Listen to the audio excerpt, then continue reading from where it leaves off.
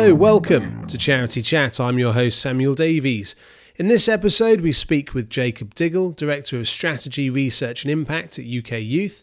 We speak about the recent UK Youth Report, about the economic value of investing in youth work, how children and young people are being affected by current societal challenges, and opportunities for charities to improve their work by working more collaboratively with young people. This episode of Charity Chat has been brought to you by our platinum sponsor, Work for Good. Work for Good is a fundraising platform helping businesses raise funds for charities through their sales. The platform makes the legal agreement needed for businesses to fundraise from sales quick and simple, saving charities time and resource and enabling them to raise more unrestricted income. Pop to workforgood.co.uk to learn more and to book a free demo. So without further ado, here is Jacob Diggle talking to me about the return on investment of supporting children and young people.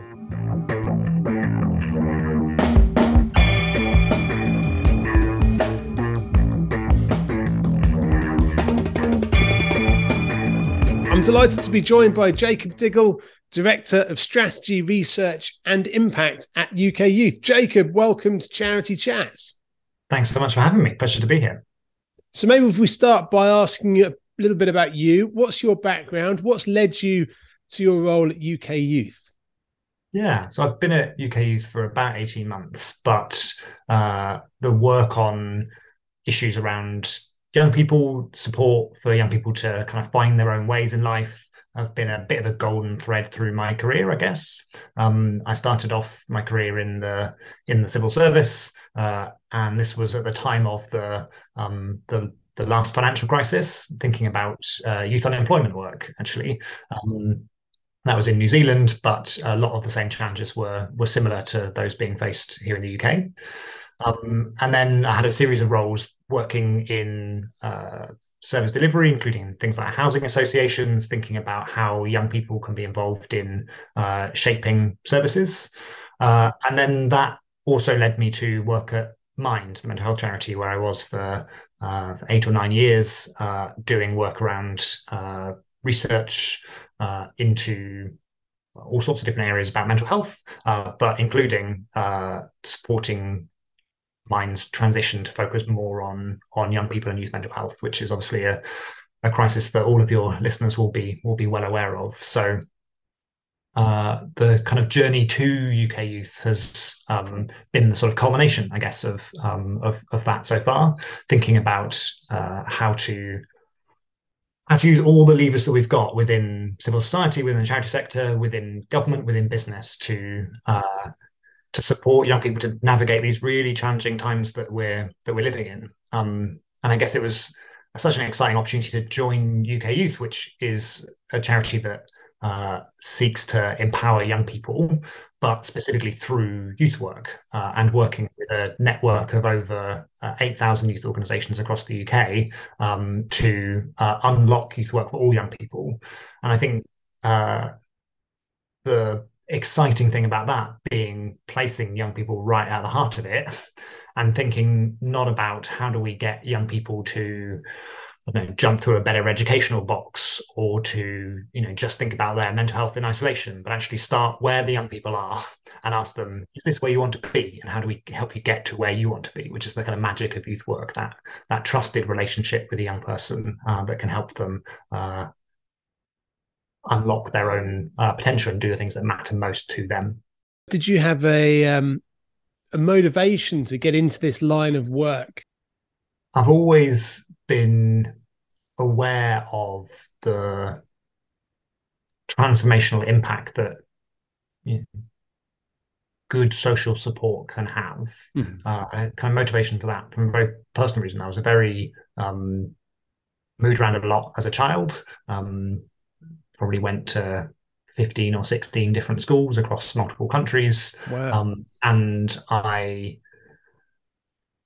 was often very lonely, and I was quite severely bullied at times. And it was 2 youth workers actually who convinced me that I had any value to offer, convinced me that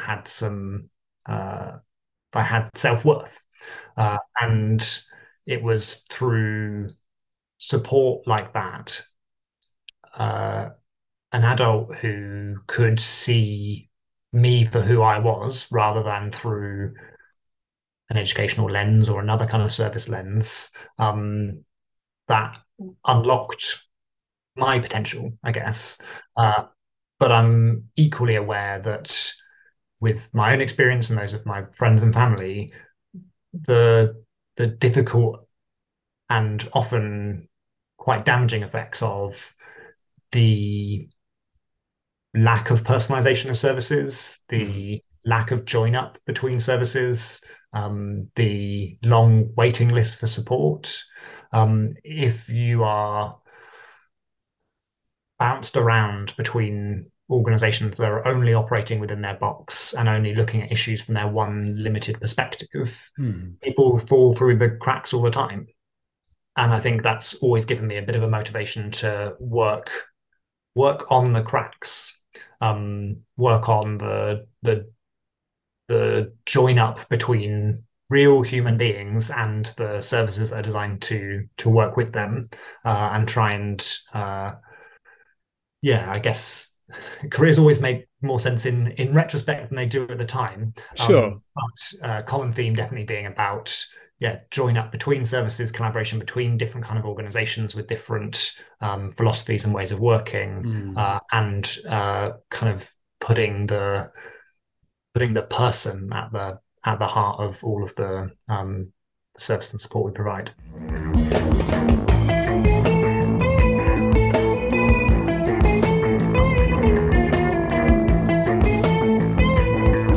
Recently, UK Youth published a report with economics consultancy Frontier Economic. How was the report created and what did it reveal? Yeah, so we've been thinking a lot at UK Youth about the contribution that youth work makes to the economy, and to various areas of policy interest. Building on that conversation we were just having about placing the young person, placing the user right at the heart of what we do. Youth work starts with the young person and can therefore have a lot of benefits in lots of different areas of that young person's life, whether that's on their mental health or their skills and employability, whether that's on reducing victimization or violent crime, a whole range of different areas that youth work can have a positive impact on. But in some ways, because of that, the story to tell about youth work and its contribution can be quite a complicated one. It can be quite messy, because there's not one neat intervention. It's not one single activity. It's at the heart about the relationship between a trusted adult, the youth worker, and the young person, and helping them navigate the uncertain times. That is the right thing to do, I believe, we at UK Youth believe, but it makes it quite hard to tell a kind of coherent story about what is youth work and how does it matter and how does it contribute to the broader picture. And so through this research that we did with Frontier Economics, we wanted to see, of all of the different research that has been done in the past, and we've got to remember youth work's been around for 150 years, and starting off in the Industrial Revolution and new cities sprouting up and young people coming in from the countryside and not having the kind of established family and friendship support networks in place, right? Another time of huge upheaval for young people, youth work sprouted up, and through the great times of change and turbulence, youth work has always been there. Whether that's post Second World War, whether that's been other times of real dislocation and change, youth work's always been there for young people. So it's been around for a very long time, and lots of people have thought hard about these questions before. We at UK Youth wanted to do some research that pulled together all of that existing evidence about the various different aspects of youth work's impact on a young person's life, and to start quantifying what the value to the government and the taxpayer was from that work. We can recognize that youth work has an impact on citizenship and political participation. It can have an impact on young people's mental health and well-being or their skills, a whole range of different areas. But what's the return on investment, I guess, for government spending? And that has been a really important exercise for a number of reasons.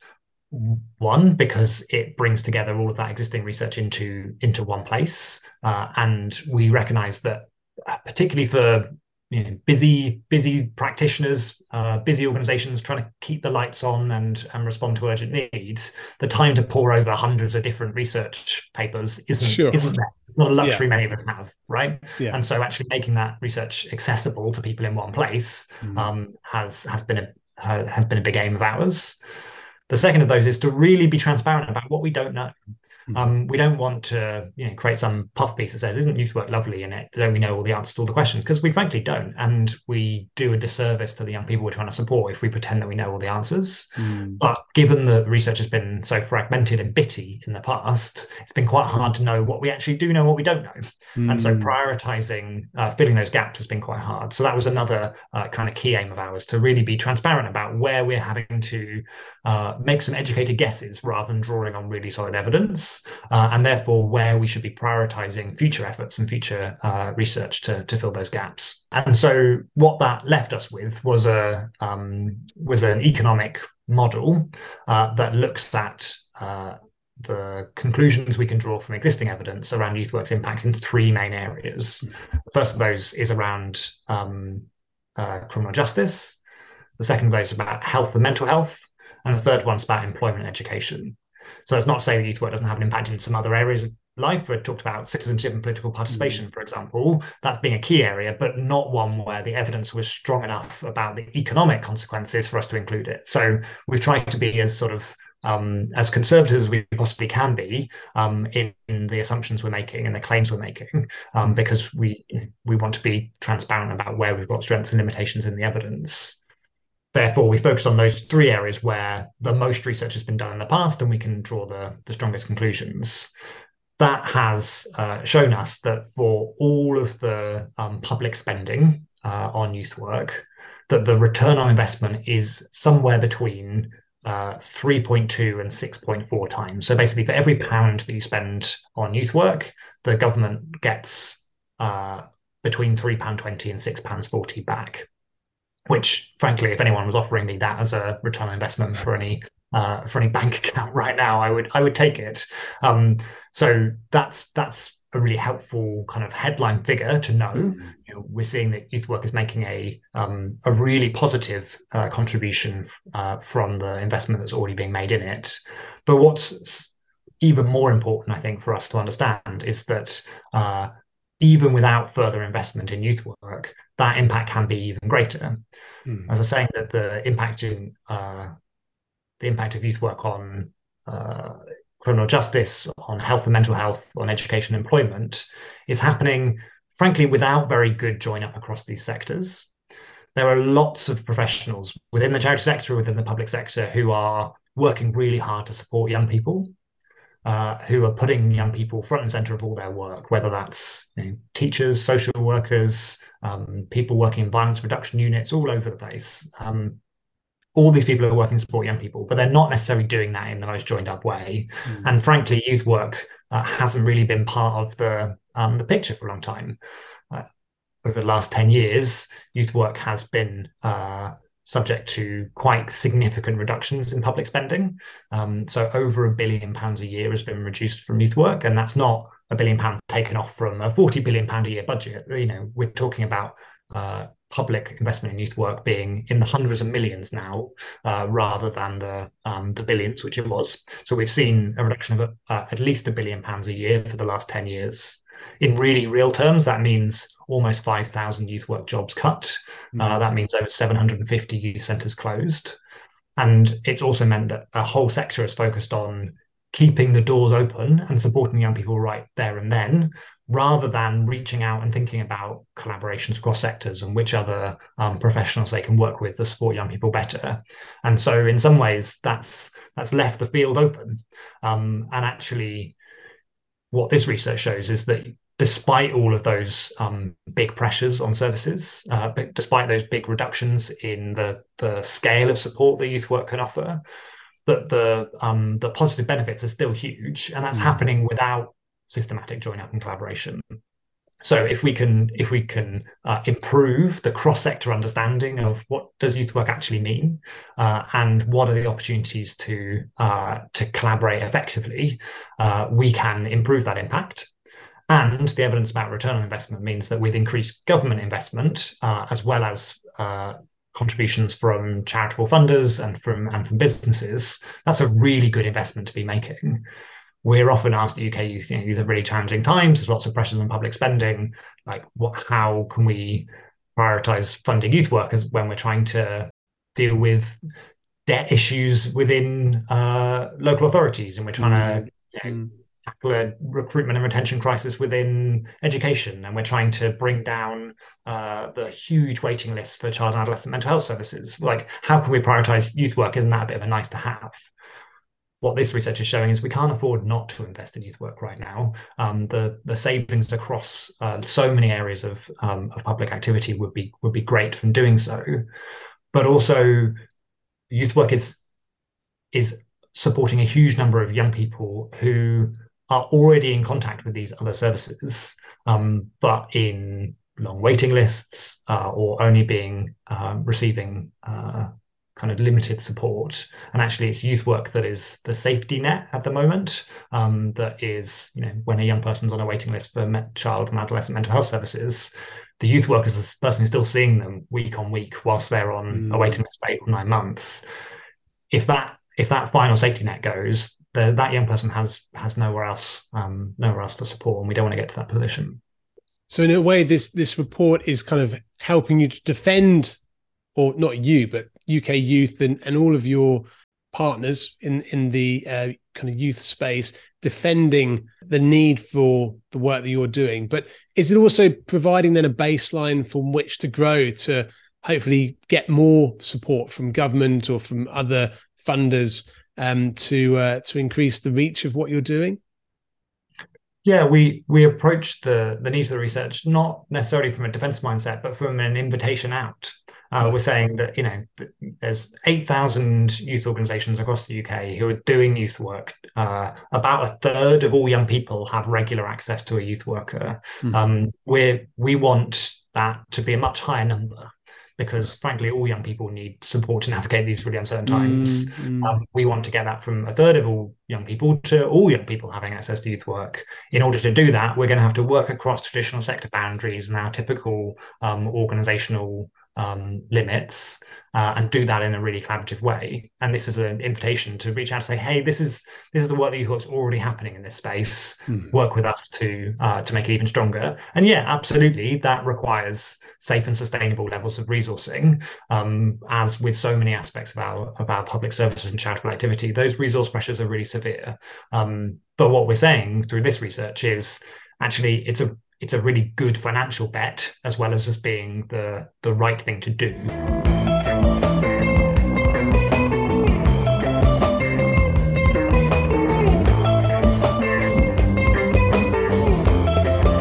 So we spoke with Ndidi Akazi-Obi, CEO of UK Youth, back in January 2021, and we talked about the impact of the pandemic on young people. What's the impact of COVID and now the cost of living crisis having on children and young people? And what are the current priorities for the work that you're doing in helping to address these issues? Yeah, I don't think your listeners will be surprised to hear that it's been a difficult couple of years. It's been difficult for all of us, including adults who've got decades of life experience, lots of connections and people we can draw on for support, as well as an increased level of financial security that young people don't have. If we all think back to what it was like being a teenager, those are times where you're trying to come to terms with who you are, what your identity is, what you can offer to the world, trying to navigate all of the overwhelming number of choices that are available to you about what you do for education, how you want to step into employment, how you can make the biggest contribution to your community. Those are huge and consequential decisions that all young people need to navigate, for generations. But what we're seeing is that the huge uncertainty in the times we're living in is making those decisions even harder. And actually, the pressures that young people are experiencing right now haven't been experienced for generations. We've got really high rates of poverty and acute financial pressure from the cost of living crisis. Mm. We've got mental health crisis amongst young people, which is dramatically increasing, while services are really struggling to keep pace. We've got a climate emergency, which is weighing very heavily on young people's minds as they kind of look to a future which doesn't feel very hopeful. And that's a pretty daunting place to be. Mm. When you then overlay that with huge disruption to the education system during COVID, disruption to informal support networks of friends, family, of the kind of charitable services, after school activities, youth work that young people are involved in, what we've seen is that young people have had a lot of the sources of stability they used to rely on shaken. So not only are you facing these daunting questions about your future, but also the people you used to turn to aren't necessarily there anymore. And that's a really frightening place to be. How that manifests itself is definitely in terms of impact on young people's mental health. And we're seeing that the huge rise in mental health problems over the last 10 years isn't just pandemic related. It was a trend that was happening at an alarming pace even before the pandemic, but the pandemic has made that even more severe. And the pressure in particular on teenage girls is incredibly high. The latest NHS figures showing that almost half of teenage girls are experiencing problems with their mental health, and rates of suicidal ideation and self-harm have also dramatically increased within that age group. So when we're talking about the mental health crisis, I think sometimes we've become quite accustomed to that phrase and almost a bit numb to it. We've been talking about a crisis within young people's mental health and mental health support services for such a long time now that it sort of sounds like, well, that's just how things are. That's just the teenage experience, and that isn't true, and we shouldn't let ourselves become complacent to that. Yes, teenage years are always a difficult time, and yes, young people have always had ups and downs in their mental health and well-being, but the overwhelming scale of both the severity and the number of young people who are needing support is completely unprecedented. We're also seeing it on the labour market side and employability side that youth unemployment is at some of its lowest levels historically, which is a really good news story. And a lot of that has been about post-pandemic recovery. But young people are in some of the most precarious positions in the labour market. They're in jobs which nobody else wants to do. They're often the lowest paid. They're on the most precarious employment contracts, and they're often pretty open to exploitation because they don't necessarily know what their full rights are. We've seen the common trend in every recession, every economic downturn, is that young people are the first to be laid off when firms are facing financial pressures, and the quality of work that's available to young people really suffers. So I think it's a really important area where we look beyond just the headline figure of how many young people are in employment at all, and actually start thinking about what are the careers and skills pathways for young people. What are the long-term options that young people have to make use of the amazing skills they've got? We've got one of the best educated generations that has ever existed. We've got a generation who are completely digitally native in a world which is requiring ever more sophisticated skills in terms of technology. The huge asset that young people can be to labour market and the workforce is extraordinary.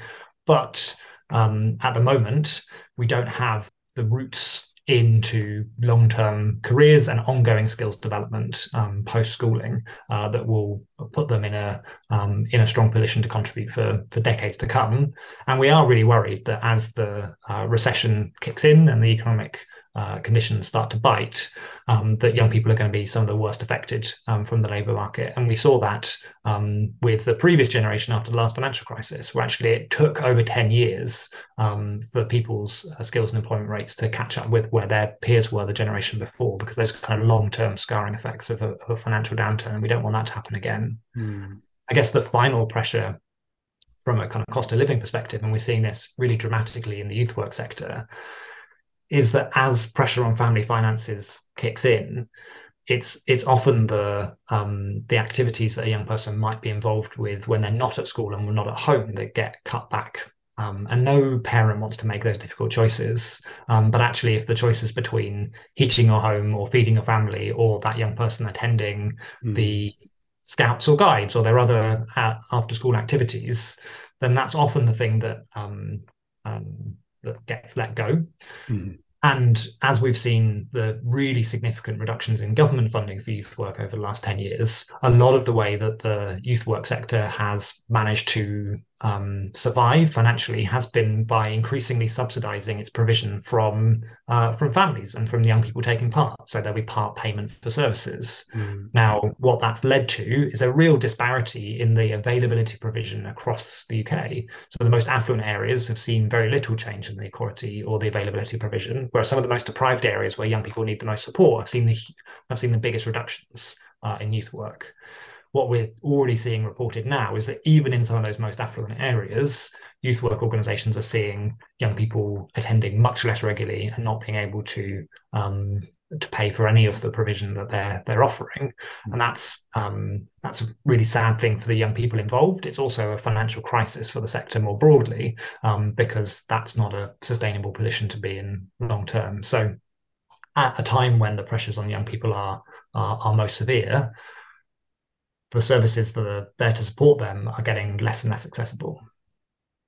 And I guess it from what you're saying, it puts into contrast then, and maybe it helps to make that argument that you were saying earlier, that with so many challenges and so much of a lack of support and underfunding for young people, and increasingly so because of the cost of living crisis and climate catastrophe and all of these things, it kind of highlights even more, I suppose, the brilliance of that return on investment that we're currently getting from youth work, that so many young people are, despite those things, thriving with the support of youth work to give that massive return on investment.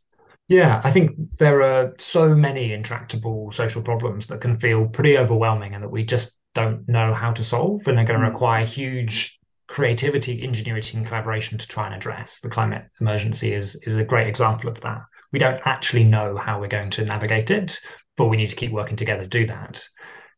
There are other areas of public service reform, whether that's about sustainability of NHS services with an aging population, increasing number of people out of work because of poor health, for example, where we just don't know what we're going to do to try and address that. The choices are incredibly hard and the solutions aren't clear.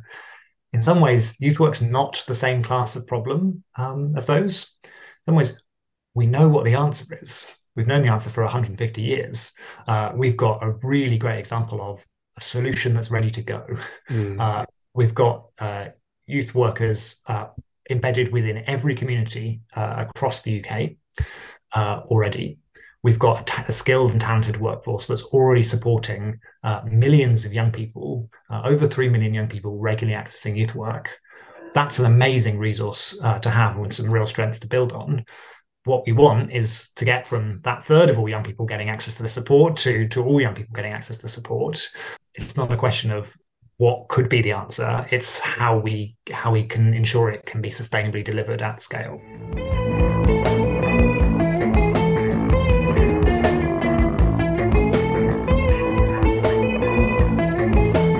For those people listening to this, I mean, a lot of our listeners will be working in charities maybe very far away from youth work in terms of their remit and their objectives. But what do you think that charities generally can do to support children and young people, either in their work or as a secondary benefit to a society through providing recruitment and volunteering opportunities, for example? There are going to be very few charities whose cause doesn't have an impact on young people directly or indirectly. And I think the first thing that we would say is you should listen to those young people. those young people are key stakeholders in your work. Mm. And actually, we often talk about young people as, the leaders of tomorrow. I don't think it's true. Young people as the leaders of now.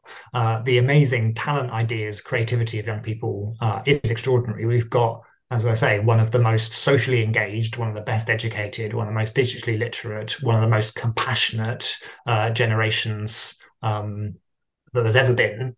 And they are young people who have ideas and things to contribute right now, rather than in some unspecified future time.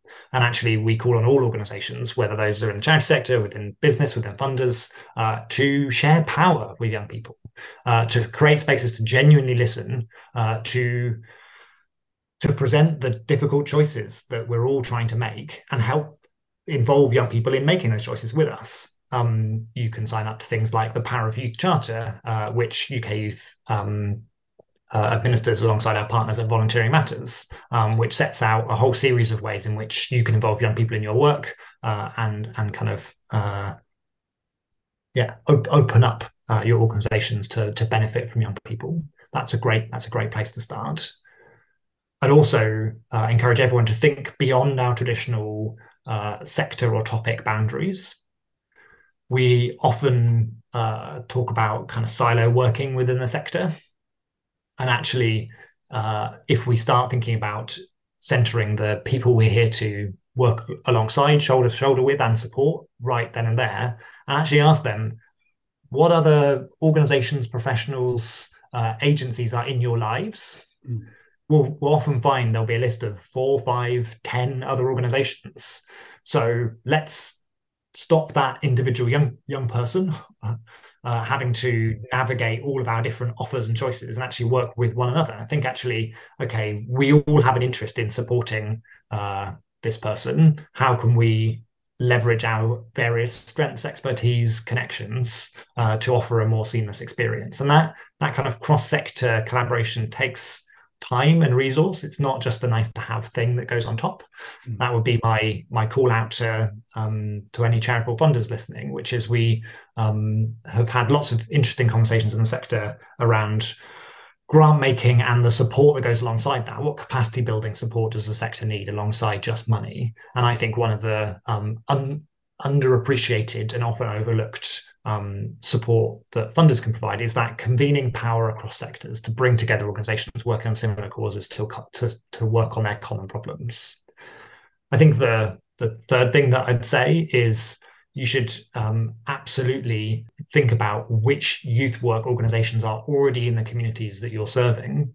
These are organizations that often have youth centers that have got hugely well-integrated networks with other local services. They're great anchor institutions within a community and great brokers and gatekeepers to work with young people and to understand the kind of issues they matter. So they're a huge source of local intelligence as well. And so if you're trying to figure out what's going on in an area I work and what matters to the young people in those spaces, go and talk to youth workers because they're some of the most informed and engaged and connected people in each of our local communities. Jacob Diggle, thank you for contributing to Charity Chat. Pleasure. Thank you so much.